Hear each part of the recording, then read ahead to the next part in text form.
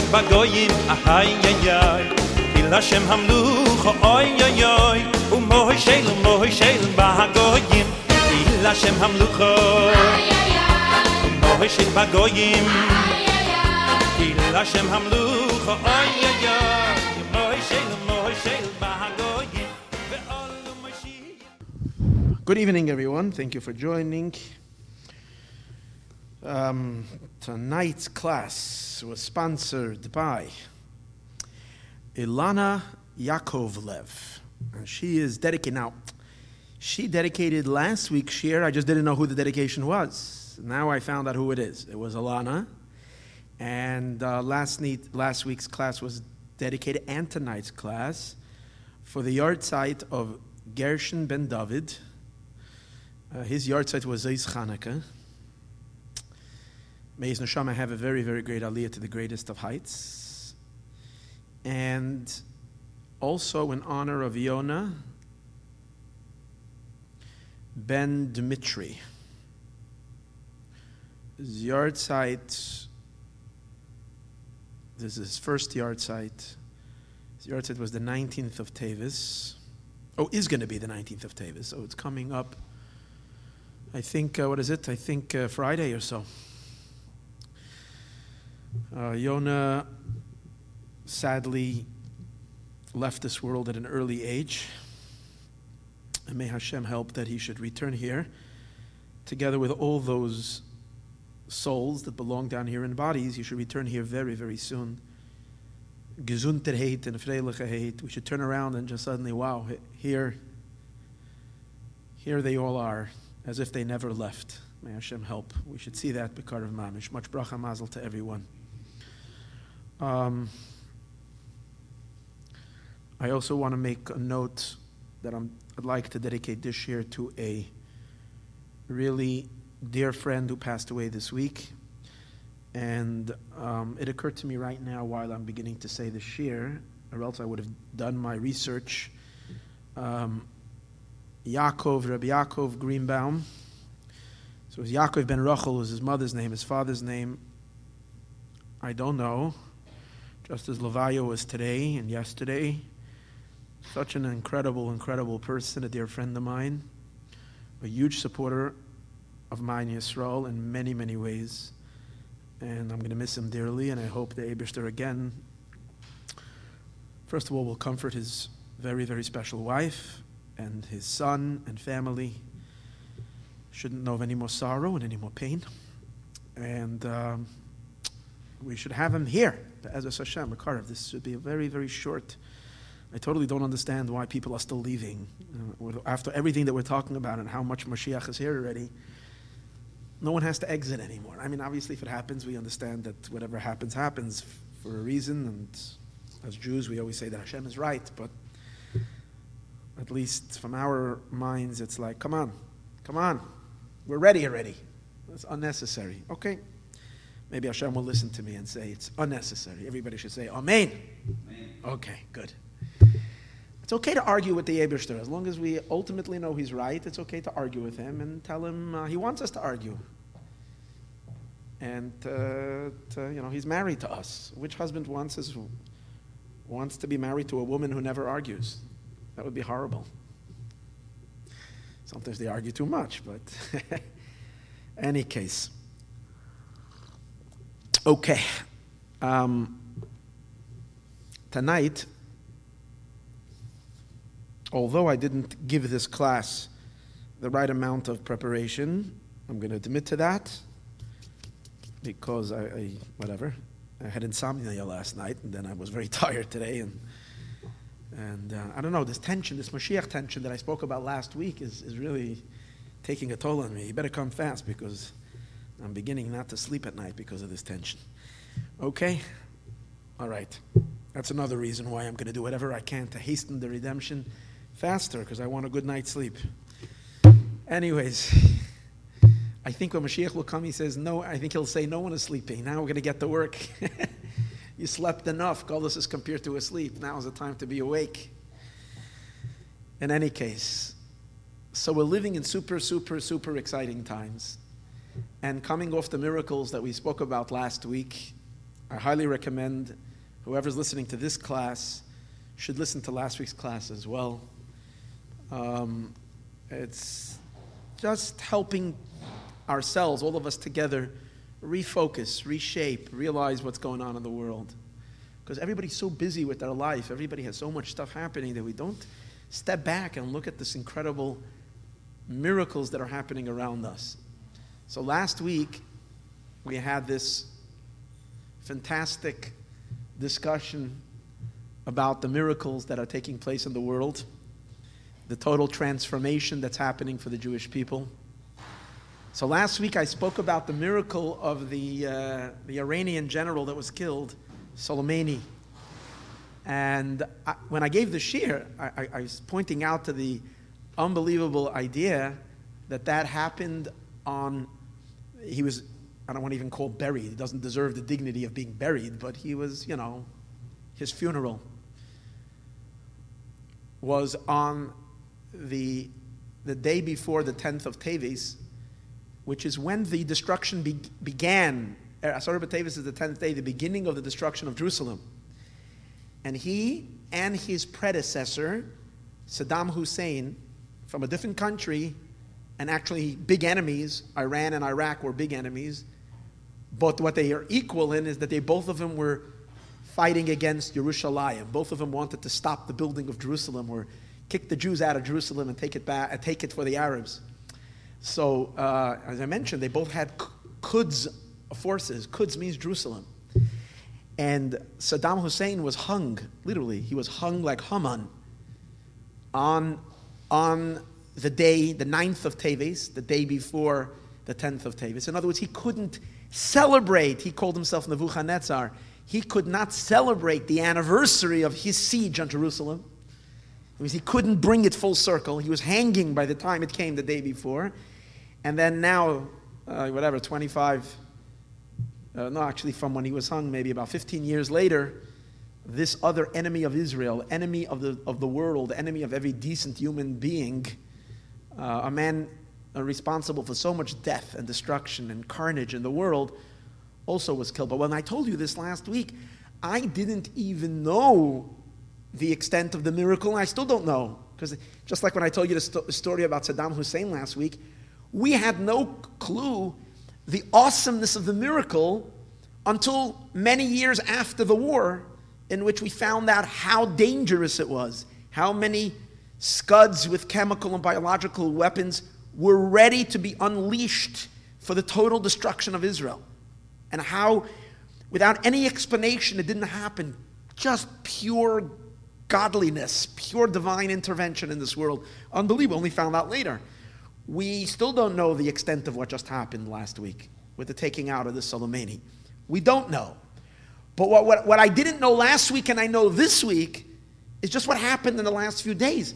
People were predicting a possible spiral war, major confrontation with Iran, that Iran would seek revenge and want a lot of bloodshed, which would have brought back a massive attack from the United States, which could have spiraled into a world war.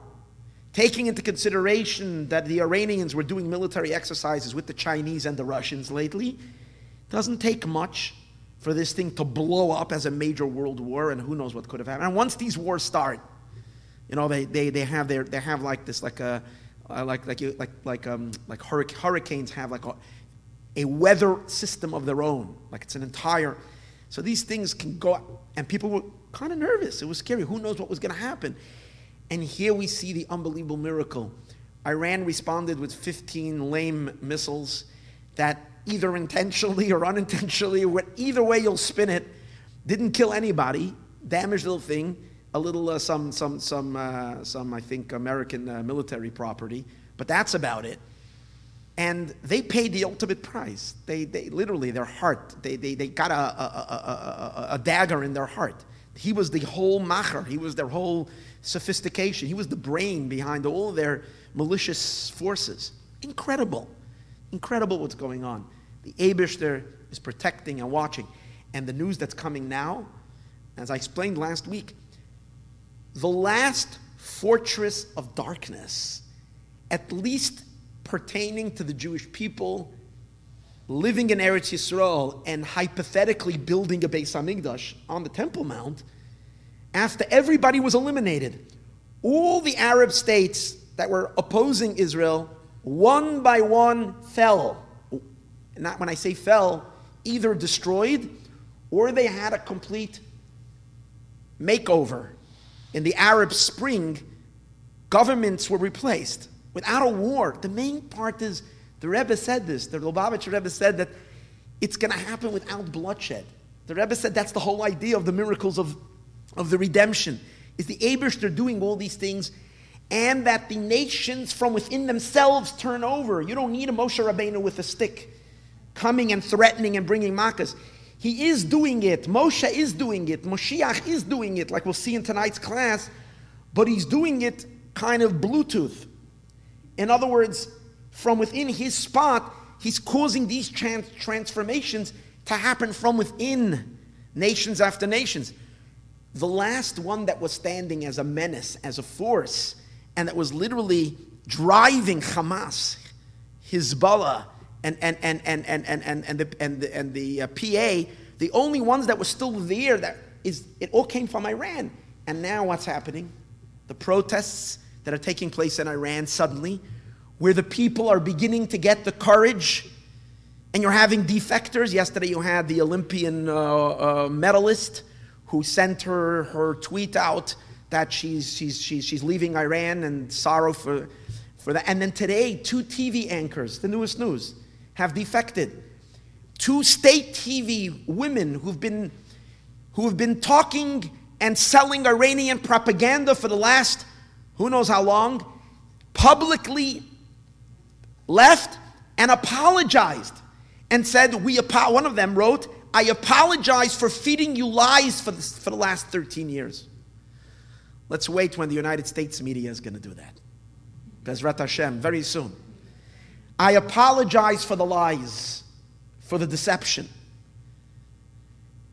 It's crazy. It's crazy. It's just happening. It's happening in front of our eyes.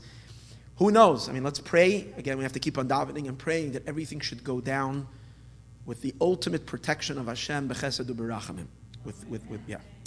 So as we see these things happening, we have to pay attention. We have to thank Hashem. We have to sing and dance for the miracles. We have to thank Hashem for it.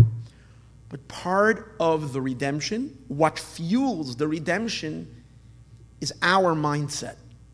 It is so crucial that we, the Jewish people, step out of this inferiority, of this dark state of Golus, of this notion that everything is bad and dark, and being intimidated by what we might call the forces of nature, the forces of the world, which can sometimes challenge our emunah and our faith. So the real idea of Mashiach's coming, the real difference between Golus and Geula, exile and redemption, lies not in the external elements that happen in the world, but in the heart and soul, in the consciousness of man, of human beings. And the root of the consciousness of humanity are the Jewish people. So we as Jews, when we start living in a redemptive state of mind, when we start living in the world of Mashiach, with the eyes of Mashiach, with Geula, with eyes of the redemption, seeing things in the brightness of what's going on, and what it really means is seeing Hashem in everything. That itself intensifies the process and makes it happen faster and quicker, easier, and so on and so forth. So it is so important that we study the miracles, know what's going on, and see the hashgacha pratis, see the divine providence. Because as I mentioned, if you're not paying attention, it's possible to turn on the news, see a story, and maybe get inspired by, wow, that was special, but then, so quickly go back to the daily grind of everyday living and miss And the main thing over here is, being that it's a process, it's important to put together the dots. Because you have to be able to look like with a bird's eye view at a 3 or a 5 year period and see, hold it. Something is changing in an extraordinary way. And this is the Geula. We need to be aware. We need to be aware of the Geula happening. Okay. So now, where do we find that? So let's take a look at this week's parsha, because this week is the parsha of the redemption. I mentioned already at the beginning of the year, there has not been a year as worthy of miracles, as a window for God to feed his miracles into the world like this year in a very long time. We spoke a lot about 5780, that 8 is the number of the Ein Sof, of the infinite. 8 transcends time and space. And therefore, all the miracles of the Jewish people always associate with number 8. This year is the transcendental light of number 8. So especially it's not just 8, it's 8 attached to 7. Because as I mentioned, the Moshiach that's happening is not a fantasy Moshiach, which is some miraculous being snapping his finger and the entire world changes. That would be nice, but it wouldn't be real. And it wouldn't be permanent. It would be something external to who we are and what we are. In order for the redemption to be real, to be ours, it has to be a process that works with nature, from within nature, and yet it's above nature. It's this combination of 8 and 7. So that's this year. Within this year itself, as the year is progressing, especially that we're now reading the part of the Torah. We're reading now the part of the Torah that is discussing the redemption. We can expect the redemption process to accelerate. And again, we can be bystanders or we can be the ones who make it happen. And the way you can make this happen is by recognizing the miracles, talking about it, sharing it with others. And if I can do my part, that's what I would like to do. So where do we see that itself in Parsha Shemos? That the change from the Golus to Geula happens inside the hearts of the Jewish people. Well, we see a fascinating story right at the beginning of the Parsha. It describes the harshness of the exile, the difficulties, the labor camps, the brutal suffering of the Jewish people. But more than that, it describes how the Egyptians were out to stop Jewish population. The explosive Jewish population growth. They wanted to stop Jewish children from being born, to the point, first they tried to separate the men from the women with all the harsh labor. When for whatever reason, as the Midrash tells us, that didn't succeed, they went out in an outright war to actually murder the Jewish babies. First they tried to murder them before they're born by getting the midwives to get involved. The midwives defied Pharaoh's orders. And then they went as brutal as going into homes where Jewish babies were born, grabbing the male kids and throwing them into the river. Okay? So as we get, and that's like the peak of the darkness. It reaches, the Golus, the exile, reached its darkest, most ferocious moment. At that moment, and literally at that time, we have a burst of light. And that is, Torah tells of a story of a couple getting married or remarried again, as we know, Yocheved and Amram, and they have a child, and as soon as the child is born, they can actually see the light. The house is filled with light. This is little baby Moshe. But being that the Egyptian patrols were going to come around and find the babies, she managed to hide him for 3 months, because as I said last week, he was born he was a preemie. He was born in the 7th month.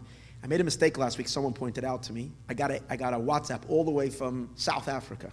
It's not hard to send a WhatsApp from South Africa. It makes no difference if they're in South Africa. But someone listened to the shir in South Africa, and she said, "But I thought you said you were born to 7 months. I thought if he was born to 6 months." She's right, because he was born at the beginning of the 7th month, which means after 6 months. And then there was a 3 months she was able to hide him until the 9th month when they came to check.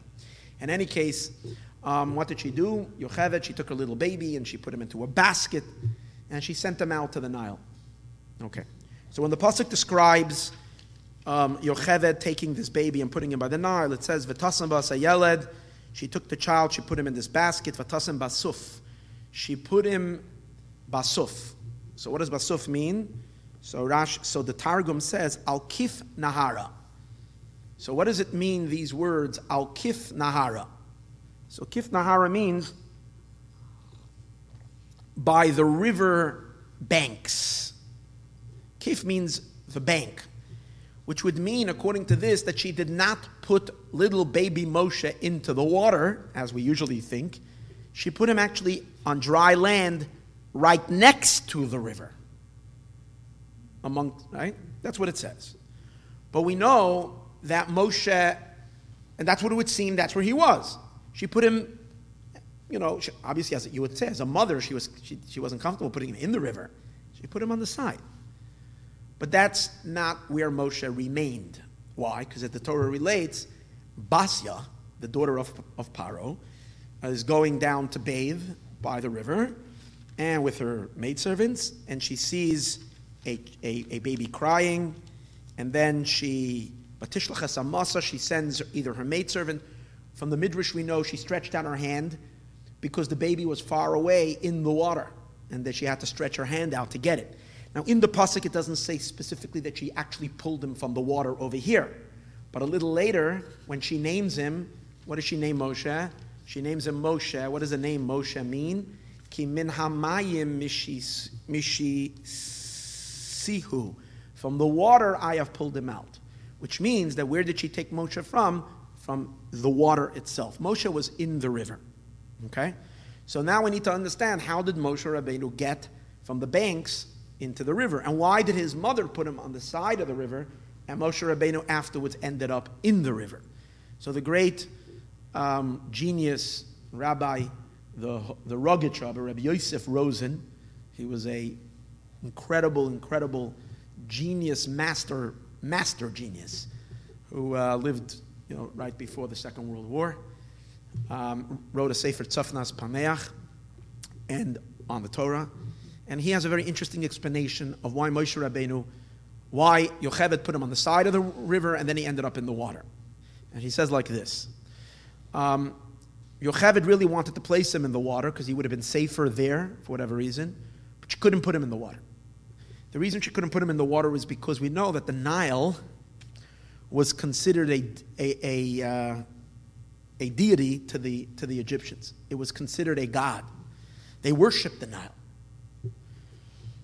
The Egyptians had many different things that they worshipped, but their primary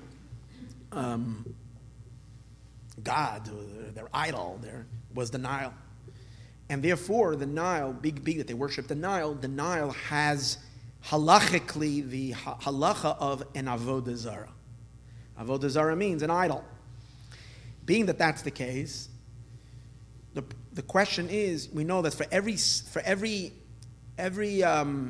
time a person's life is in jeopardy, you're allowed to violate a commandment to save a life. So if someone needs, let's say, non-kosher something in order to survive, you'd be allowed to eat something non-kosher, even if it's this, in order to save a life. But there are three prohibitions that you're not allowed to violate, transgress in order to save your life. And one of them is idolatry. So here, she would be saving Moshe's life through the river, which the river is an idol. And therefore, Yocheved was not going to do that. So she didn't put Moshe in the river, she put him next to the river. Then what happened? Basya, the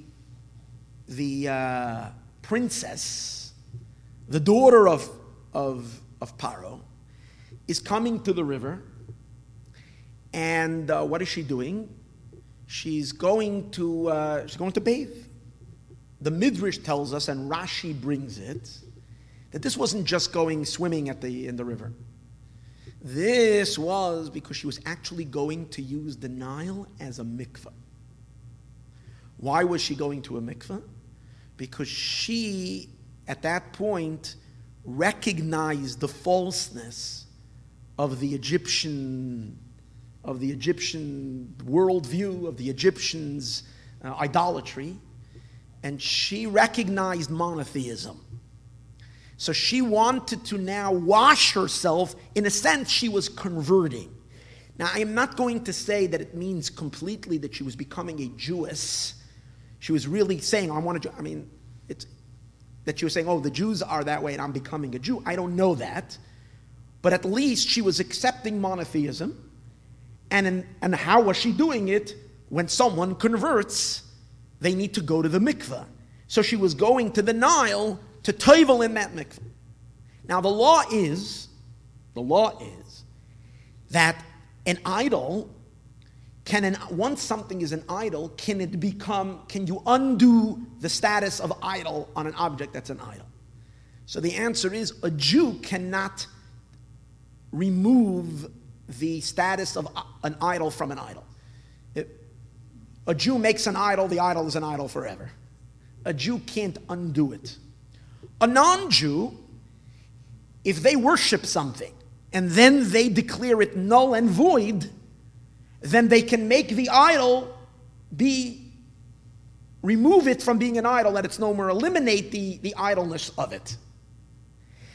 Being that now, I don't know if he says this, I didn't see it inside, but I would think, she's not just a regular person. She is the princess. So she's this powerful, powerful woman in Egypt. So when she is declaring the idols of Egypt void and meaningless, so her act of going to the water and dipping in that mikveh, that itself was a tshuva and an undoing. So now the Nile ceased to be an avodah zarah. She canceled it. She canceled the Nile's idol status. So now the Nile is no more an avodah zarah. Once she did that, Moshe's little basket floated right into the water because it was no more an idol, and then Moshe can be floating in the water. She sees Moshe and she pulls him out. You see, just one little good act. A person has a thought of tshuva, sincere, going to the water. She's responsible for changing the world for all time, for saving Moshe Rabbeinu, for raising him as the leader of the Jewish people, the one who brings the Exodus and brings salvation to the entire world, and all the goodness of the world all comes from her. The daughter of Paro. That's the story. Okay. That's his interpretation. Genius of Rabbi Yosef Rosen, of what happened, of the Rogatchover, of what happened over here by the Nile. Now the Midrash tells us, so first of all you see an amazing thing. You see the power of Moshe Rabbeinu. He's a little baby. He's 3 months old. His holiness is so powerful. It's so strong. He's exuberating. He's emanating such truth that the moment he comes next, he's next to the river, his power is what? Canceling the idol already. Obviously, it didn't come through him because he couldn't. That's the secret over here. The ultimate transformation of an idol cannot come from the Jewish people. It can't even come from Moshe. It has to come from the idolaters themselves. They need to cancel it. Because they make it, they need to cancel it. But because Moshe is there, it's causing the idols of Egypt to become nullified. Now, what else happened at that moment when Moshe was put in the river? So the Medrash tells us another fascinating thing. Why were the Egyptians casting babies precisely into the Nile? Why were they doing that? There's many ways to kill, and obviously this is not so good for public opinion. Imagine if they got some videos on this, sending them out in world opinion. Jews, babies are being thrown into the river. I mean, even the hardest of hearts would melt for something like that. So and that's actually the reason why Pharaoh told the midwives to do it, because like that he felt it can be done very quietly. Just the people, for whatever reason, they're not healthy, the women, they're giving born to stillborn children and so on. It can be like covered up that it's not a mass murder of babies. But this would have been done in the public. You can imagine the family came running after, and the screaming and the mayhem and the shouting, "Don't give me back my child." I mean, we can't imagine the panic what was going on. So this would create a big commotion. So why, for publicity, this is really not good in Egypt. So why did they do it? So there was a special reason why they did it. They did it because they were told, they knew they were great sorcerers and they were able to see things. They saw that the Jewish people would be redeemed. They knew that. And they saw that the Redeemer was born. They already had the information. When Moshe was born, they knew the Redeemer was born. But they didn't know who it was. But they were also able to see that Moshe is going to be punished with water. He's going to be kind of defeated with water. He's going to be stopped with water. We know Moshe later in his life, the reason Moshe didn't go into Eretz Yisrael because of the sin that he did, or what looks like a sin, is that he hit the rock instead of talking to the rock, and out came the water. They were able to see something they didn't see clearly. So they knew that the power against Moshe is the power of water. So they figured if they find this Jewish baby and they throw him in the river, they'll defeat him with the power. The water will have power over Moshe. So that's why they didn't know which Jewish child. So they went and they decreed it on all Jewish children. Actually, it was a point, even though a short period, they were even throwing Egyptian babies into the water. Because they didn't know if Moshe would be Jewish or Egyptian. Why? Because they see, but they don't see clearly. They only have like a confused vision. Moshe was Jewish, but he was raised Egyptian in the palace. So therefore they couldn't figure out. That's why they were actually killing Egyptian babies as well, Jewish babies and Egypt, for that period of time. What happened? As soon as Moshe's little basket where Moshe was in, floated into the Nile River, the sorcerers were, tapping in, looking into the energy and so on and so forth, and they said, we got him. He's dead. He's in the water. We threw him in the water. And as soon as that happened, Paro revoked the edict, and no more Jewish babies were killed. Comes out that when Moshe Rabbeinu entered the Nile River, at this happening, when Yocheved is bringing Moshe to the river, two astronomical things occurred. Two phenomenal things happened. Number one, the powerful idol of Egypt, which is the Nile River, was canceled. No more idol. In a sense, the power of Egypt was broken. Number two, he already saved all the Jewish babies. He's the Redeemer. So as soon as he is born, or as soon as he starts making contact with the outside world, he's already bringing redemption. Bracha and Hatzalah save incredible power of Geula and redemption to the world. Okay. So we need to understand that these two things related. It just happens to be he canceled the idol of Egypt and he also saved the Jewish people. Obviously we can make a connection and say that if Egypt is broken, the Jewish people are saved. But is there a deeper connection between these two? That both these things happened together at the same time. So the Rebbe says something really fascinating, phenomenal. He says, in order to understand this and appreciate this, we have to really understand better what is the deeper meaning of the exile. Exile is not just, as we said before, a physical enslavement. The real exile is a psychological darkness. The real exile is in a sense, I would say, a mental illness in which we are completely misaligned. We're not seeing things. It's a distortion. In other words, there's a certain paralyzing darkness that comes upon people, or the Jewish people, when they're in Golus, that they're not in touch with reality. They're just not seeing things that are real. They're seeing things lopsided. They're seeing things crooked. They have a miscrewed or what would be the word? What's the difference? It's messed up. They're not seeing things clearly. And what is it? What's the real darkness of the exile? We spoke about this in a class 3 years ago in Parsha Shemos. Forgot the name of it. I noticed it today. So it was a similar subject. In any case, what is this darkness? What does it constitute? The darkness is that we don't appreciate and understand and see that God is the only reality. And the Eibishter is the only one that runs the world. We begin to ascribe significance, importance to things other than Hashem. And again, that means that we to a certain degree, become idol worshipers. This is really the sin of idolatry, when you start giving importance to other things. And that is what the difference of living in Egypt was, or living in Eretz Yisrael. You see, Egypt is a land. The very, very environment of Egypt, the place of Mitzrayim, is conducive for this concealment and for this darkness.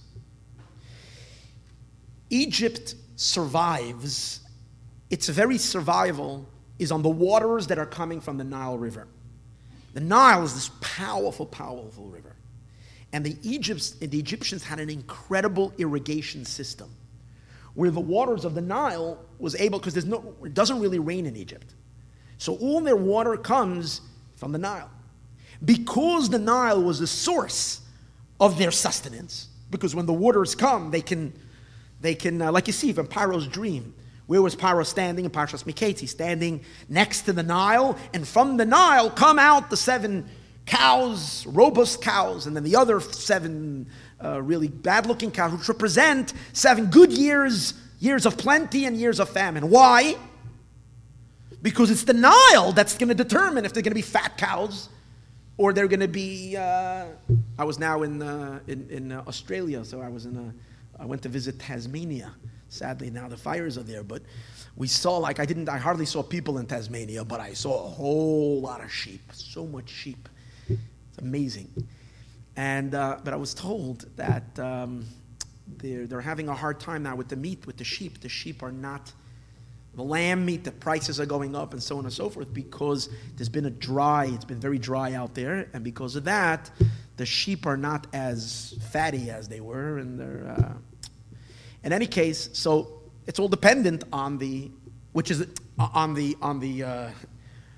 produce, which the produce is dependent on the rain, on the water, on the irrigation. So the Nile was like the power of everything, and that's why we can understand that Paro served the Nile. He saw this as a superpower. This is our God. This determines the well-being of Egypt. The land of Israel is very different. The land of Israel is dependent on rainwater. It does not have any real river sources. Water is coming from elsewhere. Its water is dependent on rain. Limtar hashamayim, the Eibishter says a pasuk in Parshas in Sefer Devarim, Loi ke'eretz Mitzrayim. It's not the land of Egypt. It's not like the land of Egypt where you have to go water it from the river and so on and so forth. Here, Hashem comes and does all his irrigation, all your irrigation for you. God comes and will water you. You don't even have to go around and sprinkle the water, because God will sprinkle it. But what does that mean? It means that you have to look up to Hashem and pray. You realize that you are in Hashem's hands and no one else. There's no other force. Nothing you can do can help you in the situation when you need rain and you don't have rain. You have to pray. You have to say, Eibishter, please, God, please send the rains.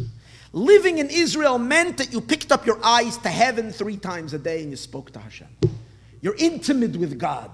You recognize Hashem. You feel you need Hashem. And when you feel you need Hashem, you're happy to serve Him when God gives you His blessings. So it creates, it festers, it brings about a relationship. In Egypt believes in the forces of nature. They don't know Hashem. They don't recognize God. By the way, just an interesting thing, being that we're talking about the rainwaters, and we have to open our eyes to see all the signs of the redemption. Here as well, we notice the signs of the redemption. Israel is receiving massive amounts of water now. The Kinneret has risen like crazy. Hashem should protect, because it can sometimes be a little dangerous, but the waters are coming. It's unbelievable. And so much so that they just had it in the news today. You know, I search the news. I do. Why? I'm scanning for news for Eid Mashiach. I like to report. I like to make Jews happy. In this class, you will always hear the good things that are happening. So what happens in Egypt? So in Eretz Yisrael, today they reported in the news that they dug up a while ago certain mikvahs, ritual baths that were there from the time of the second temple, or maybe even the first temple period, when they had ritual baths. And this is the first time in 2,000 years that those ritual baths now are filled with water ready to be used as a mikvah. Because, they uncovered them not too long ago, but the rains that have been coming now, so we have everything already next year. Everything is ready.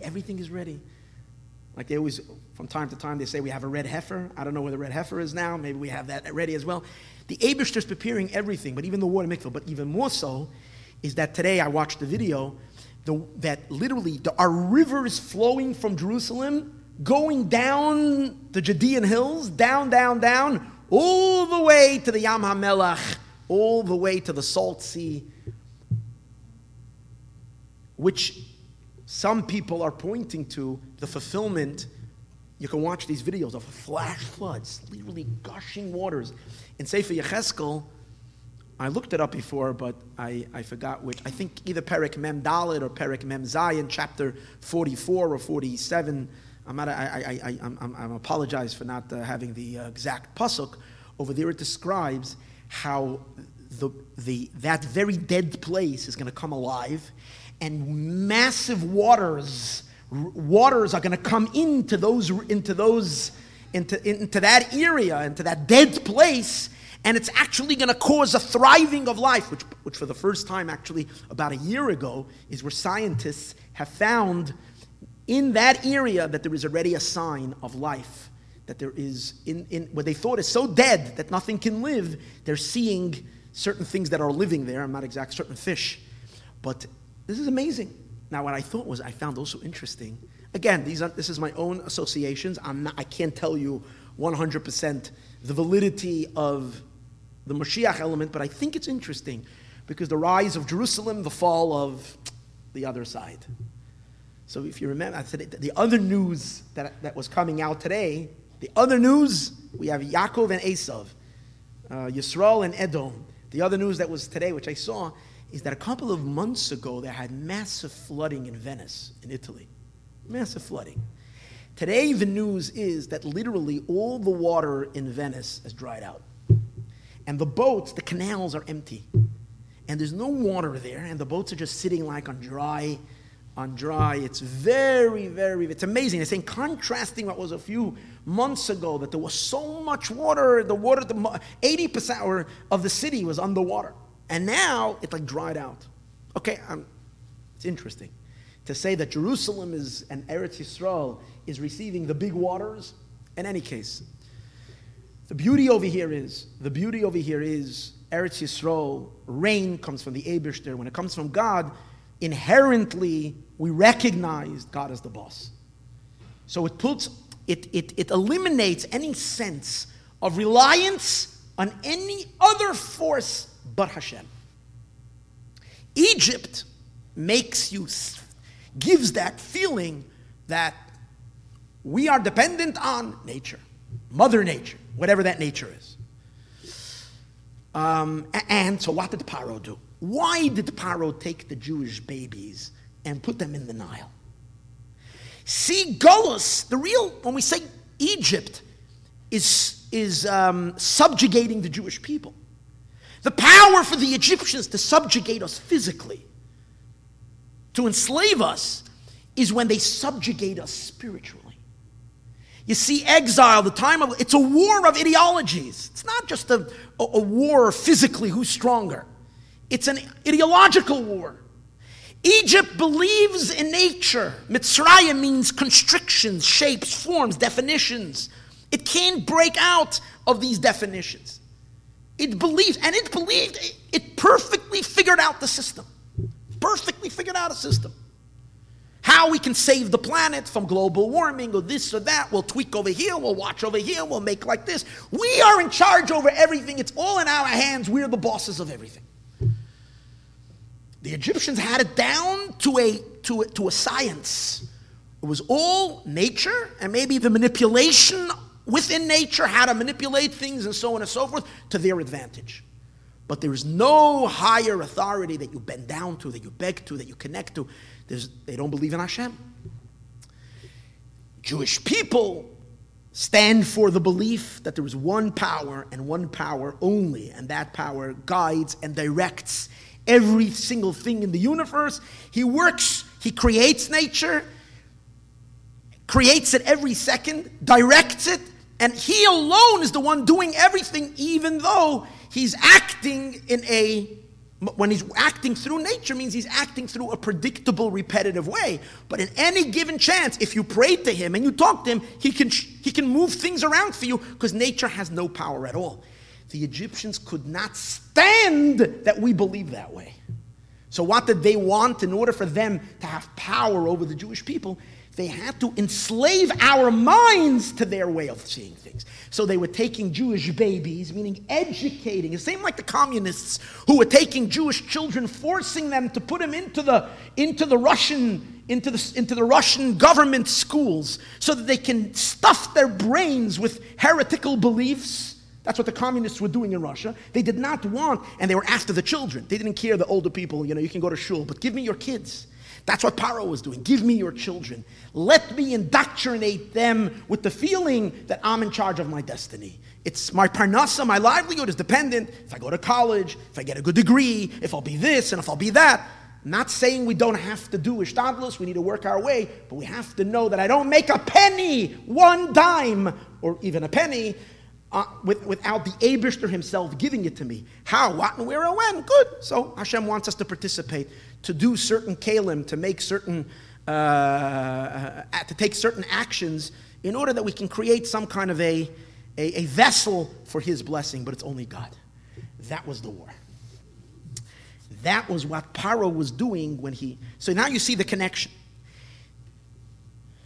The Nile River itself as an idol, that the Nile River was an idol, was what the Egyptians worshipped, that itself is the content of throwing Jewish babies into the Nile. In other words, subjugating these innocent minds, Jews who have within them a direct connection to God, Jews who don't have this blockage, Jews who inherently can see the truth, how God is everything and everything is Hashem. When the Egyptians got a hold of these babies, they darkened them by throwing them into the Nile River. When did it stop? How do we get out of this darkness? Especially after the Jews were subjugated to this indoctrination for generations, for generations. When did it stop? It required us to have a Rebbe. And without a Rebbe, we were paralyzed. So what's a Rebbe? A Rebbe is Moshe Rabbeinu, a super neshama, a super powerful soul. I would suggest, if you would like something to remind us, what we spoke last year in a class on Parsha Shemos, called Moshe, Our Moshe, where I discussed all about the power of a Rebbe, a Nasi Hadoyer, someone that can infuse the Jewish people with emunah. Moshe Rabbeinu was called Reya Mehemna. Reya Mehemna means the faithful shepherd. And as I discussed in that class, it doesn't mean just a faithful shepherd that we can rely on him. It means he's someone who, just like a shepherd, nurtures his flock. He feeds his sheep. He feeds them. He takes care of them. He nurtures them. So to Moshe Rabbeinu had that ability to nurture the Jewish souls, feeding them. Feeding them with what? Feeding them with faith. Moshe was able to nurture our faith back to good health. And the novelty of Moshe, here's the whole thing. The novelty of Moshe is that Moshe can do it in the midst of Egypt, in the midst of a culture that is so steeped in the belief that, you're in charge of your destiny. You pray to this force or that force, but all these forces, they have power over your life, and denying, a complete denial of the supreme power and the only exclusive power. A country that was completely, the entire system was developed that way, to the point that Jews could not think any differently. They couldn't. They became so brainwashed with this darkness of Egypt, literally paralyzed. Mental, what's the word? Paralysis? Whatever the word is. Paralysis, that's what it is. Mental paralysis. They were stuck. They couldn't get out of it. That's the uniqueness of Moshe. When Moshe was born, first of all, just his neshama in this world already started giving vibrations of faith. Because you have to understand something. We have the faith. Deep, deep inside, we have the faith. Because what's the faith? The faith is a piece of God that's embedded in every neshama. Over there, you know with absolute truth that God is. There's nothing but Him. You know it. You know it because you and Hashem are one. Because that piece of Hashem, it's an intrinsic truth. But because it's so powerful and so great, it's so high, it's so lofty, it's sometimes in the time of exile, it floats up and it does not enter into our consciousness. So we can be living in a concealment, in a darkness. Not be in touch with our own faith. Moshe Rabbeinu is the one that opens up the faucet in every soul. Opens a spigot and allows that faith to shine into a person's consciousness. To warm their heart, to remove the ice, to melt to shine away, to blow, to illuminate the darkness, and see and feel what we really intrinsically believe, the truth that Einoid Movadi, there's nothing but Hashem. That's, therefore,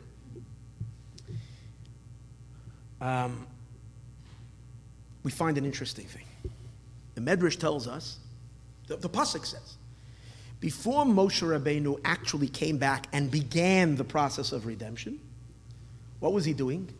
He had to escape, and he went to Midian. When he came to Midian, he got himself a job. What was he? He was a shepherd. Moshe hayaroya tzayin. Moshe was a shepherd of sheep. Whose sheep? Sheep. The pasuk says, Yisro of Yisro. Let me read you the pasuk. Moshe hayaroya. Moshe hayaroya es tzon Yisro. Moshe was shepherding the sheep of Yisro. Chosno, his father-in-law. Kohen Midian, the priest of Midian. So the question over here is, now, Moshe was a shepherd. That's his profession. So until he's going to be given his Jewish flock, the Jewish people that are called Tzayin Kadashim, the holy sheep of God, before he's given his true flock, and he was going to lead us through the desert for 40 years, leading this flock of sheep to the promised land, taking care of them at every level, feeding them, nurturing them. Before God gave this job, he gave Moshe some practice. Like we find that Hashem tests the leaders before he appoints them. Hashem tested Moshe, and Hashem tested King David. David HaMelech also with sheep. So he got his practice. And he developed sensitivity, the care for all of them. The Medrash says how he meticulously took care of every single one of them. And how one day one of them ran away and it caused Moshe so much hardship. He had to reroute and chase after it. And finally he would take it was a big headache. You would get angry. They would take a stick and beat it. Moshe found that this little sheep was thirsty. So Moshe Rabbeinu said, I only would have known that that's all you want. You're thirsty. He felt compassion. He went and he picked it up and he carried it. And Hashem says, you care with such caring and love for every single one, you're going to shepherd my sheep. Okay. So we know Moshe, he's getting used to his job. Fine. But why does the Torah have to say, the Rebbe asks, that this is Tzoyin Yisro, that whose sheep it is? Okay, you want to know who? Why does it have to give you the title of Yisro, that he's what? Kohen Midian. He's the priest of Midian. Kohen Midian merely means, what does it mean he was the priest of Midian? The priest of Midian means he was the top idolater that there was.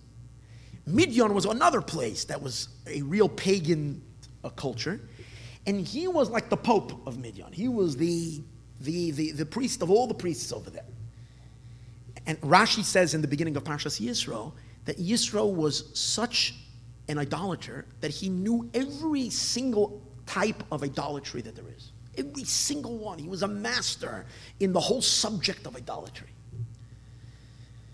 His sheep We know that when you own something, part of your energy goes into your possessions. Yisro's philosophy, Yisro's darkness affected his sheep. When Moshe took over Yisro's sheep, we can say they were severely, severely ill, spiritually ill. They were in a very pathetic state. The beauty and the greatness of Moshe is that Moshe Rabbeinu is able to take sheep of Yisro. Now let's understand something. It says in Sfarim, it's in Yalkut Reveni, it says an amazing thing. These sheep had holy souls. It says, the Baal Shem Tov says, it's an amazing thing. The Baal Shem Tov says that in these sheep were the souls of the Jewish people that were later going to be the children that were going to be born to the Jewish people that were now in Egypt. And that Moshe were going to be, these were the very sheep, these very Jewish people that Moshe led through the desert and he taught them. But he first taught them when they were by Yisro. So what does it mean? These means Jewish souls trapped in the darkness of exile. Jewish trolls that have their minds and their minds have been darkened and their hearts have been clogged. Moshe Rabbeinu was able to elevate these sheep. He was able to nurture them with faith. That's his power. To be able to stimulate Jews when you're living in Jerusalem, when you're in seminary and you're inspired anyways, and some other speaker comes and inspires you, nice, wonderful, it's good. But to reach Jews in the midst of darkness, in the most crippling darkness, only Moshe can do that. That's the uniqueness of this powerful neshama. And that is a game changer. When Moshe Rabbeinu can turn on the lights inside the hearts, inside the Jewish people. When Moshe Rabbeinu can allow the Jewish people to experience emunah, faith, the Eibishter, God. There's nothing else that controls my life. I'm in the hands of Hashem, not Wall Street, and not my law degree, or this kind of work, or my employer, or whatever businesses that I'm doing, and all of my knowledge, and all of my doings, and my contacts, and my whatever. All this is Baba Maisis. It has no control over you. You're in the hands of Hashem. When Hashem wants, He gives. Chas v'shalom, the opposite. And therefore, all you can do is make a keli and know you're in the hands of the Eibishter. Moshe Rabbeinu brought this emunah back to the Jewish people. And that's the reason why he canceled the Nile River. The Avodah Zarah of Egypt, the idol of Egypt, which was worshiping nature, was canceled. Because again, it's the Jewish people that feed. You take a look in America, you see, who are the ones who give power to every kind of anti-godly thing? Sadly, it's always the Jews. It's the Jews. They're at the head of every type of anti-Hashem element in the world. Sadly, Jews. Because Jewish neshamas, Jewish souls have very great power. And when we buy into something, we give that entity a lot of power. So when Moshe Rabbeinu was able to change the hearts and minds of bring them to Emunah, the Golus collapsed. That's his main work. His main work is not waving wands and bringing pimples on the Egyptians. That's going to happen automatically. That's once the Golus is done, these makas are going to come. The water is going to split. The blood, frogs are going to come. This is all just like external. The real power of Moshe is to make the Jewish people believe in God, to believe that they're going out of Egypt, that they're a free people, that Hashem is in charge, not the Pharaoh, and not this one, and not that one. That's Moshe Rabbeinu's gift. That's his ability. And that's why as soon as he did that, what did he do? He caused the Jewish people not to be thrown into the Nile. He changed that outlook. Automatically, Egypt lost power. And the Nile was canceled. And that's how Moshe can take the Jewish people out. So he did it as soon as he's born. Because it has nothing to do, it doesn't even have so much to do with Moshe's teaching. It's a quality of that neshama. The Eibishter puts a special neshama into the world, Moshe Rabbeinu's neshama, to purify the air, to remove the pollution, and to help us think clearly, see clearly, and see the emes and see the truth. This is what it is. If I can add, I will say something which occurred to me today while I was learning this, very interesting thing. The Lubavitcher Rebbe, as everybody knows, was very, very against for religion, for people that are, Torah Jews. I mean, it was very, very against, or at least the kids going to yeshiva and so on and so forth, learning secular studies. The Rebbe wanted as many Jewish children should study just Torah. And obviously the Rebbe was up against a massive opposition. Because in America, how do you expect your kid is going to make a living? If he doesn't know math and he doesn't know spelling, he doesn't know how to write a sentence, how is he going to make a living? And the Rebbe's answer constantly, you can read it in the hundreds of talks. The Rebbe's always, the Eibishter is the Eibishter, and the Eibishter will give parnasim. This is that. And a Jew needs to believe in God. And that's why from all the schools, even the most Hasidic schools, they had more secular studies, besides maybe Satmar and Lubavitch in Crown Heights. The Oile Torah, there was school, no secular studies. Maybe the beer minimum, and other than that, not. The strange thing is, and this is what people can say, but hold it. From all the Hasidic Rebbes, or from all the masters, leaders of the Jewish people, he's the only one, or famous one, if we can say, that had a secular education, that went to college. He was in college in Sorbonne in Germany, and then in France. And a lot of people can understand how a Hasidic Rebbe studied in college, and so on and so forth.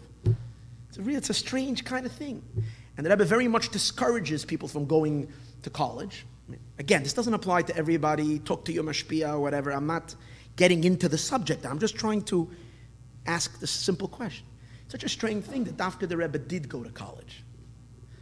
I think if I can say something, I know this has a source as well, but the idea that I'm saying now, I think, is something that occurred to me today.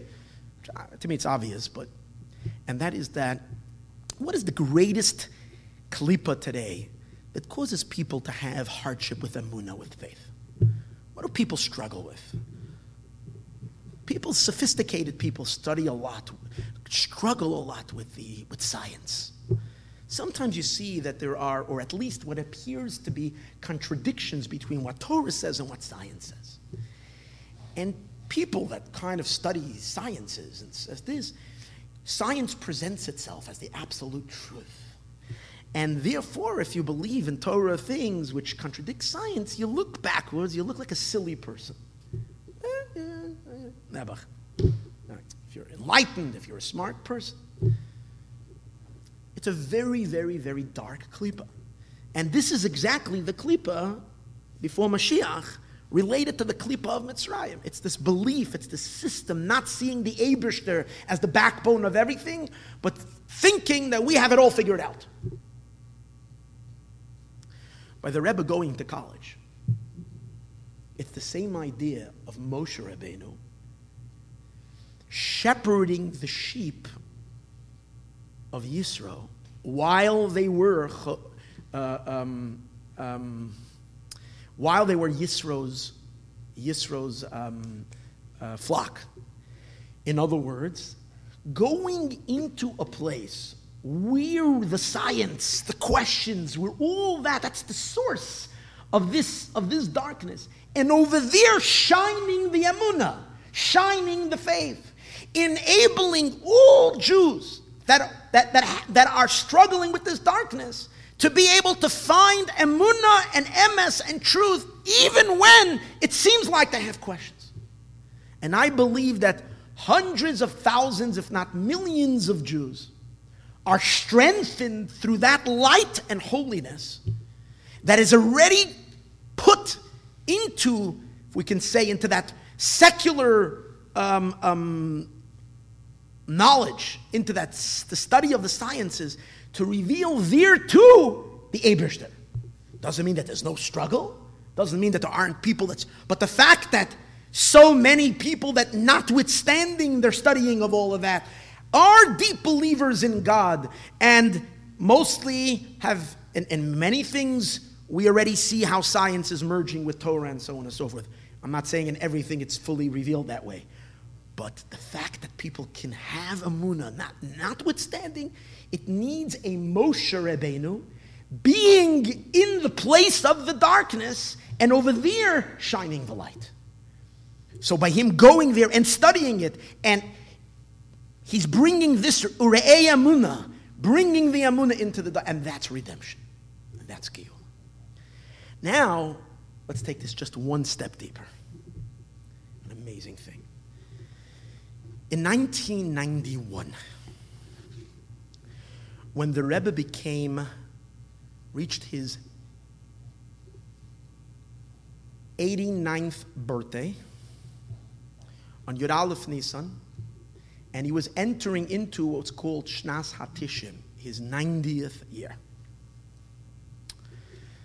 So every year, people with Hasidim would commemorate the Rebbe's birthday. The Rebbe himself would commemorate it. That year, there was a very electrifying energy. As I told you last week, the Rebbe then was telling us that we've reached the time of the redemption. Higi Azman Gulaschem, the time of redemption has arrived. Geula is knocking on the door. We just have to open our eyes. The Rebbe I mentioned last week showed the collapse of communism. And then we spoke about the Iraq War and the miracles that happened. All this was taking place in that miraculous time. And the Rebbe so strongly was driving not just emunah in God, but the emunah in Mashiach, the belief in Mashiach, and that it's imminent and it's something that's about to happen any day. The Rebbe, on his birthday, Shabbos HaGadol, it's right at that time, around Yud Aleph Nisan, the Rebbe was talking about, suddenly, that whole it's a fascinating talk. You can look it up. It's all about the centrality of Moshe Rabbeinu to the redemption. Why the entire going exodus of Egypt is all related to a tzaddik, to a nasi, to a leader, and why you need Moshe Rabbeinu. Well, if obviously God is doing it, so why do you need a Moshe? Let's get Hashem do it all. What was the whole idea? That Moshe Rabbeinu was the man, to the point that Moshe didn't want to go, and Moshe said send someone else. This is this week's in the Torah portion. You have Moshe Rabbeinu arguing with God, please send someone else, and Hashem doesn't accept it, it has to be dafka you. And we know even deeper than that. Moshe Rabbeinu is going to be the future Redeemer as well, at least spiritually, not physically, because physically he has to be a grandson of King David, and Moshe is a Levi, but spiritually the Medrash says, Moshe go el Rishon, go el Achar. Moshe is the first Redeemer and the last Redeemer. And the Rebbe said something else interesting. The Rebbe said that the Redeemer, in Egypt, the redemption came through the words. The secret words of the redemption were these words, Pakoid Pakadati. I have remembered you. That's the secret. That was the code of the redemption. The code of the future redemption, meaning which energy is Mashiach going to use to redeem the Jewish people? It's through the words Tzemach Tzamachti. A plant, Tzemach means a plant, Tzamachti, I made sprout forth. A plant. Because it's based on a midrash that the 5 double letters that there are, each one represents redemption. There are a few, Chaf is double. There's a long Chaf, a regular Chaf. Mem, Nun, Pei, and Tzadik. These are the 5 letters that are double. Each one is the power of the redemption. The redemption from Egypt came through the letter Pei. So the Rebbe says, well, that's why Moshe Rabbeinu was 80 years old by the redemption. The Rebbe was saying, since the future redemption is going to come through the Tzadik, so there's something very special about when the leader of the generation reaches his 90th birthday. The entire talk the Rebbe gave then was all about the power of Moshe Rabbeinu and the power of of the letter Tzaddik, which is the number 90, and why that's such a significant number. I mentioned to you last week, and I know that not everybody says this, but as long as people are going to be afraid to speak emes and truth, then we stay exactly where we are, in exile. If everybody made themselves comfortable in exile, it's like a baby. I'm going to say this, I'm sorry for saying it. It's like a baby who sometimes, does something in their pamper and it stinks, but it's nice and warm and cozy and they like sitting in it and actually enjoy it. And when the mommy wants to change the pamper, they're kicking and screaming because they're kind of enjoying the warmth of their own whatever. Sadly, we've reached the point where the Jewish people are comfortable in this whatever, and therefore if anybody wants to change the pamper and say something a little radical, people get a little scared. But I am kind of a little comfortable already to talk. The Rebbe said then that he is speaking prophecy. Shocking. We didn't have prophecy for over 2,000 years. The Rebbe says prophecy has returned. And the Rebbe built an entire talk that he is a prophet, and that he's saying this as a prophet. The Jewish people need to know that this is a prophecy. The Geula is here. Amazing. Now, when you read the talks that were given that entire year, you get goosebumps, especially over the last 3 years. When you're looking what's happening in the world, and you read what the Rebbe was saying in that year, you can literally see their talks a prophet. Because every single talk, what's happening week after week, is literally describing what's happening in the world right now. It's amazing. On that talk, when he's talking about the 90th birthday, of his own 90th birthday, and talking about the power of Moshe Rabbeinu, he addresses something phenomenal. He addresses the idea, first he asks, why is Moshe the power in the redemption? Why do we need a Moshe? So he says like this. He is first related to what I said earlier. The whole idea of Geula, of redemption, is that in the midst of a world of concealment, a world of darkness, a world of nature, a world that does not allow you from within itself to recognize and to see the truth of God, the Jewish people declare Hashem, recognize Hashem, declare Hashem, connect to God, and not only do they connect to God, eventually they transform the darkness itself, that every single thing in this world, in this coarse, dark environment, begins to speak and reveal Hashem instead of concealing it. That's the objective. That's Geula, that's Mashiach. In the story of Mitzrayim, where do we see it? In Egypt, Jews were living in excruciating darkness and concealment. Then Moshe Rabbeinu came, and he started making miracles and miracles. Suddenly we started seeing Hashem in the midst of the dark world. He takes them out of Egypt, and the Jewish people declare, they can point with their finger, and they can say, Zeh Keli, this is my God. And then what happens further? What happens? They take them into the desert, they receive the Torah, and through the Torah, what do? We make a Mishkan. We take the very gold and silver that the Egyptians used to build idols, to build temples to their gods. We use them to make a home for God. The resources of the world become facilitators of Hashem in the world. That's in the micro. Then, thousands of years later, we do it in the macro. We, the Jewish people, continue this we go back into exile. This time, we're not in exile in one little country. We're dispersed amongst all the nations of the world, all those that are part of the concealment. We are again suffering and concealment, and our very Judaism and our connection to God is threatened. Yet from within the darkness, we recognize Hashem, and not only do we recognize, we manage to change the whole world into a Geula Diga world where Mashiach comes.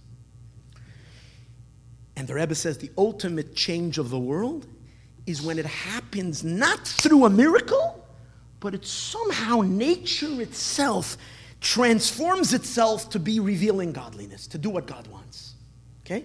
So again, that's the ultimate, that the world itself, after we're done with it, starts to fix itself from within itself. Without an outside force of holiness that's doing it, it's as if it's just happened. Okay? He says, for that to happen, in the middle of darkness, to be able to reveal light, and so much so, to become so true and so real that the world itself absorbs it and it changes from within itself. For that you need Moshe Rabbeinu. No one can. Why? What does it say about Moshe? He says about Moshe, it says in Tehillim, in Psalm 90, that's the psalm that they started saying that year, Tfilah L'Moshe. It says, Tfilah L'Moshe Ish Elokim. This is a prayer to Moshe, who is Ish Elokim, a godly man. Ish Elokim. Moshe, a godly man. Okay. So he says, what's this description that Moshe is a godly man? So he brings from either the Gemara or the Medrash, maybe the Midrash, where the Midrash says that the reason why he's called a godly man is because his upper half, he's a Elokim, he's a godly being. His lower half, he's an Ish, he's a human being. He's Ish Elokim. Oh, so therefore he has it within himself to combine the divine with the world, God and the world, because he's half and half. He has that's what the Midrash says. Moshe has that power of being both Ish and Elokim. That convergence is in the unique neshama of Moshe. But then he says that's not enough. Why is it not enough? Because in order to be able to take a world that was created from its very inception, the way the world was created is it was created to block God. To be able to change the world means to have to metamorphosize it completely transform it. It's not enough just that you have a godly person. You need someone who's connected to Hashem's transcendental powers. It's not enough to someone who has certain connections to the divine. You need someone who's connected to Hashem on a level where Hashem is not limited by any limitations whatsoever. And only from that place can we transform such a dark world. Therefore, he says, Ish Elokim is not enough. Here, please, every word over here is unbelievable. Ish Elokim is not enough. Why? Even though Elokim is one of God's names, but Elokim is the name of God that's already limited, contracted. The name of God, because Elokim is Gematria HaTeva. HaTeva means, is 86, the nature. Elokim is a source of nature. So if you are plugged into God, where God is a source of nature, you don't have the power to bring godliness to the lowest of places. In order to bring Hashem to the lowest of places, you have to be connected much higher. So where do we find in Moshe that he is connected to Hashem? His soul is plugged into God as he is beyond everything. That's hinted to in his name Moshe. Not Ish Elokim. Ish Elokim is a secondary name. According to this, a godly man is a lesser level. It's a lower level. His higher level of who he really is that he's Moshe. Moshe is much higher than being Ish Elokim. Why? Why was Moshe called Moshe? Because she pulled him out of the water. Basya pulled Moshe Rabbeinu out of the water. Okay? Basya, the daughter of Paro. Okay, I'm going to make you jump out of your seats in 10 minutes, 5-6 minutes. But you have to bear with me, okay? Hold this. Because you'll see prophecy. This is crazy. This is absolutely nuts. I'm surprised that no one spoke about this yet. This is crazy. This is on a different level, okay? So Moshe is higher than Ish Elokim because Moshe is drawn from the water. From the water. What's the water? So in Kabbalah it says that water represents the concealed levels of the divine. Dry land, the difference between dry land and water is dry land, everything is exposed. You can see trees and bushes and animals and insects, everything is exposed. In water, everything is concealed. So what does water represent? A very high level of the divine where God is concealed because it's so high. What does that really mean? It means the infinite. Because it's infinite, it's concealed to us. And that's the name of God, Yud Kei Vav Kei. That's the Tetragrammaton, God as he transcends time and space. So Moshe, it's as if it would say Moshe is Havaya Ish Elokim. Moshe is equal. It connects. He plugs. He's not Havaya. He's plugged into Yud Kei Vav Kei. And as a result of that, he's a conduit to Yud Kei Vav Kei. Only because Moshe is connected to infinite power, he's able to come into a world that's suffocating from divine concealment, and in this world, open the lights and reveal godliness. But if Moshe would just be Moshe, but he wouldn't be Ish, he wouldn't be human, he wouldn't be Ish. If he would only be Havaya and Elokim, but he wouldn't be Ish, then he would be able to spill a lot of light in the world, but it would never be true to our existence. It would never be part of us. In order for it to be permanent, It needs two things. It needs to be connected to God himself, who's infinite, but it also has to be organic. That's the word I was looking for. It has to be organic to us. In order for it to be organic, the changes have to be natural and part of us, that we, out of our own nature, recognize God. Moshe has to also be part of nature. And that's why Moshe is called Ish. He's human. He's nature. So you're looking at a person who's normal, a human being, a natural human being who eats and drinks and sleeps and walks around, and you can touch him and talk to him. He's a normal, regular human being, and he has to be normal. He's not a guy, he's not flying with wings and shooting light everywhere. He's a normal human being. Yet, Havaya, he's not just connected to Elokim, he's connected to Havaya, to Yud Kei Vav Kei, to infinite light, and he converges both together. Wow. But here's the next step, he says. And here's the prophecy, which I think is prophetic. Then he says, okay, but who revealed his name Moshe? Who revealed that his name is Moshe? When he was born, his mother gave him a bunch of other names. It says they called him Yekusiel. They can call him a few other names that Moshe was given. When was Moshe called Moshe? The daughter of Paro. She named him Moshe. More than that, this is crazy. How did, when she named him Paro, when she named him Moshe, when she named him Moshe, the daughter of Paro, Basia, why'd she call him Moshe? Because she pulled him out of the Nile River. She pulled him out of the Nile River. And we're saying that pulling him out of that water means he's a neshama that's plucked from the infinite light of God. His soul was once one with the infinite, and now she plucks him down into this world. But hold it! Which water are we talking about? It's not a sacred pool in the holy temple. It's not a mikveh in the Beis HaMikdash. This is water that's the idol of Egypt. This is the ultimate avodah zarah. This is the idol of Egypt itself. How can we say that when she's pulling him of that water, which is the idol of Egypt, it's the epitome of the antithetical to Hashem, of impurity, of tumah?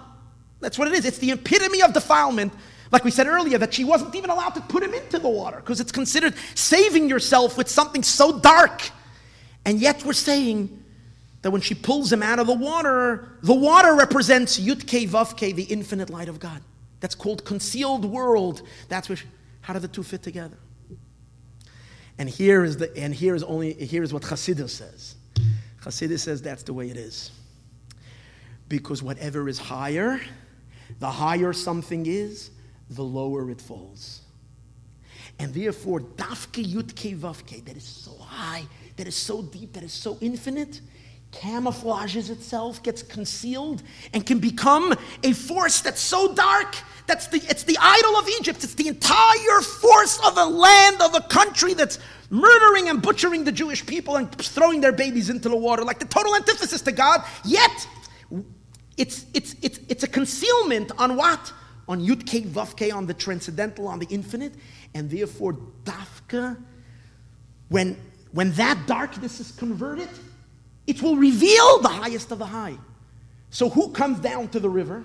The daughter of Paro. Paro is the superpower of this darkness. Paro is the Kalipa himself. He's the crocodile in the Nile River. He's not just the small crocodile. He is the biggest crocodile in the entire Nile River. He's ugly as ugly can be. His daughter comes to the river and she breaks the Kalipa. Hear this? The daughter of Paro breaks the Kalipa and she reveals Moshe.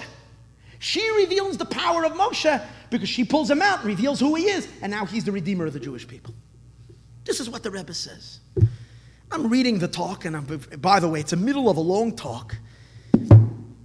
Like, how does he suddenly, when he's 90, it didn't fit into the whole talk. Why is he suddenly talking about the daughter of Paro pulling Moshe Rabbeinu? And Dafka, she's the one who's revealing Moshe Rabbeinu, the power. And the Rebbe says, that's the ultimate, by the way, that's the ultimate power of Moshe, he says. Not only can he go to a dark place and inspire the Jews, But he can take the Klippa itself, the daughter of Paro itself, and the Nile itself, and convert it to stop being an idol and to be godly, and to be the revelation of the highest godliness. So what am I referring to? So based on what I said last week, in 1990, 1991, the Rebbe already introduced the redemption to the world. He said, he gives Mangolaschem, time the redemption has arrived. But what happened? Immediately after that, the Klippa, the Rebbe had a stroke, and then Gimel Tammuz happened. And what happened? The powerful, ferocious Klippas in the world, Klippas means shells, external powers, got strong and strong and strong, and they made Oslo and 9/11 and a war on Jerusalem, and they sold the Jewish people down the creek so that Iran can have nuclear weapons, God forbid, and destroy all of the Jewish people, destroy Israel. They were going to rip Jerusalem apart. They were going to prevent the redemption. It was going non-stop. This is what was taking place. It was horrible. It was dark. And how did it all change? How did it all change? Everything was flipped over upside down. And again, I'm going to tread on waters that might not be so popular, but it's okay because we have to reveal the miracles of the redemption. 2016, on Yutes Kislev. Yutes Kislev was the day that they voted this current president into office. Not the general election, but the electoral college on the 19th of Kislev. And I'm not going to have time. I was going to go through all the dates because every single thing that he did. And part of the Geula, I said earlier, is to notice, to have our eyes open, to notice Mashiach, to notice that Hashem is doing everything. Hashem is literally signing his name on every miracle. Why? Because when did he announce Jerusalem? On the 19th of Kislev. When did he release Shalom Rubashkin and the whole world thought Mashiach came, at least the Jewish from religious world? Everybody was dancing and singing on the night of Hanukkah, Zos Hanukkah. When did he announce that 52 years is enough? That's about time we should recognize the Golan Heights.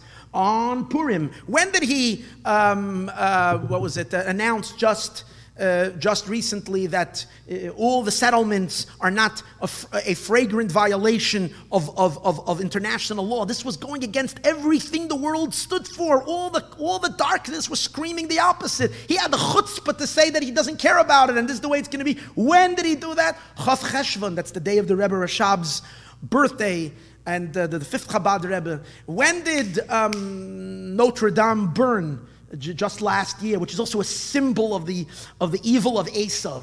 When did it burn? On the 11th of Nisan, the Rebbe's birthday. When did the Soleimani, I said earlier, when was Saddam Hussein captured? By the way, going back earlier, when was Saddam captured? On the 19th of Kislev, again, the Chabad Great Yom Tov, victory of Chassidus. When did Soleimani, when was he killed? Hey Tevis, the day which Chabad celebrates as a big holiday when the Rebbe won the Svarim. I'm talking about every single one of these events are following an incredible system where God is showing us that he's doing these miracles for the Jewish people on auspicious dates. You can see clearly that this is all godly. But who broke the Klippa? Who broke the Klippa? Who's silently, seemingly behind all of this? The daughter of Paro. Meaning the daughter of the most powerful nation in the world. They hate her, they're yelling at her, they're screaming at her. How does it happen that the daughter of the most powerful billionaire in the world, who becomes the president of the United States, converts and becomes Jewish? And she has Jewish grandchildren who come to visit their Zaidi. How did this happen? And we know that he loves her, and it's her that at the core of his love for Israel, I think, at the core of all the changes, is his daughter. And the Rebbe talks of who is the one who is going to reveal Mashiach in the world. Who is the one who's going to take Moshe Rabbeinu out of the Avodah and cancel the idols of Egypt? Who's going to break that idols? The daughter of Paro. And he says it in 1991. You can look it up. I'm reading this last year. I'm saying, Kavald, am I dreaming or something? It's incredible. Everything is in the books. So, as we conclude, may the Eibishter help the main thing, it's so important, is again, that we should allow ourselves to believe. We should put away the cynicism. We should put away the doubts. When you come to people and you say Mashiach is coming and there are signs of redemption, you get, chas v'shalom, so much cynicism. Yeah, we heard it already. You're still a believer. We heard that. People, because we've had such a long exile, people have put up so many protections, so many, what do you call them, walls. But the redemption requires that we should believe. Redemption requires that we should understand that there is a Navi b'Yisrael. Yes, there is a tzaddik that's unparalleled to other tzaddikim, who told the Jewish people, who's the one warming the hearts of the Jewish people, Poel Mamish in the literal sense, which tzaddik has brought to so many darkened Jews, has kindled a flame in their soul. There's no argument. You got to be foolish to argue and to believe it's someone else. The Lubavitcher Rebbe is the only one with a global network to reach every Jew across the entire world. And he's lit the sparks, and he said the Jewish people, the time of redemption is a lie. Why do I have to doubt when he said he's a Navi? And he's giving this as a prophecy. The fact that it became dark, that's part of an Isaiah. That's how a test works. But it's a time for the Jewish people. It's time for all of us. Hisnaru me afar kumi. Shake yourself from the dirt. Realize we're so close. We all have an ability to be part of it. Only a little bit of emunah, a little bit of faith. Recognize the emes, higiyaz man gulaschem, the time of redemption has arrived. It's happening. It's true. It's here. It's much closer than we think possible. May we merit that already this, in less than a month, is going to be the anniversary, the 70th anniversary of the day the Rebbe became Rebbe of the previous Rebbe's Yortzeit, Yud Shvat. May that Yud be the ultimate Yud that is needed to awaken up, the ultimate Yud, the ultimate revelation of Yud Kei Vav Kei, with the Geula Shalema, with the complete redemption, the complete revelation of Hashem, and the complete revelation of Melech HaMashiach in the entire world. May we merit to see it now, now, and now.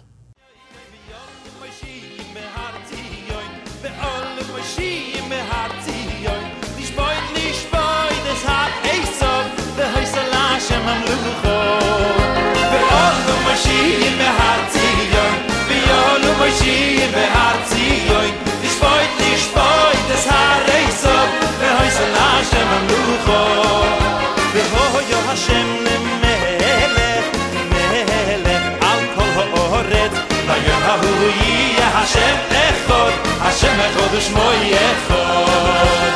V'hoyo Hashem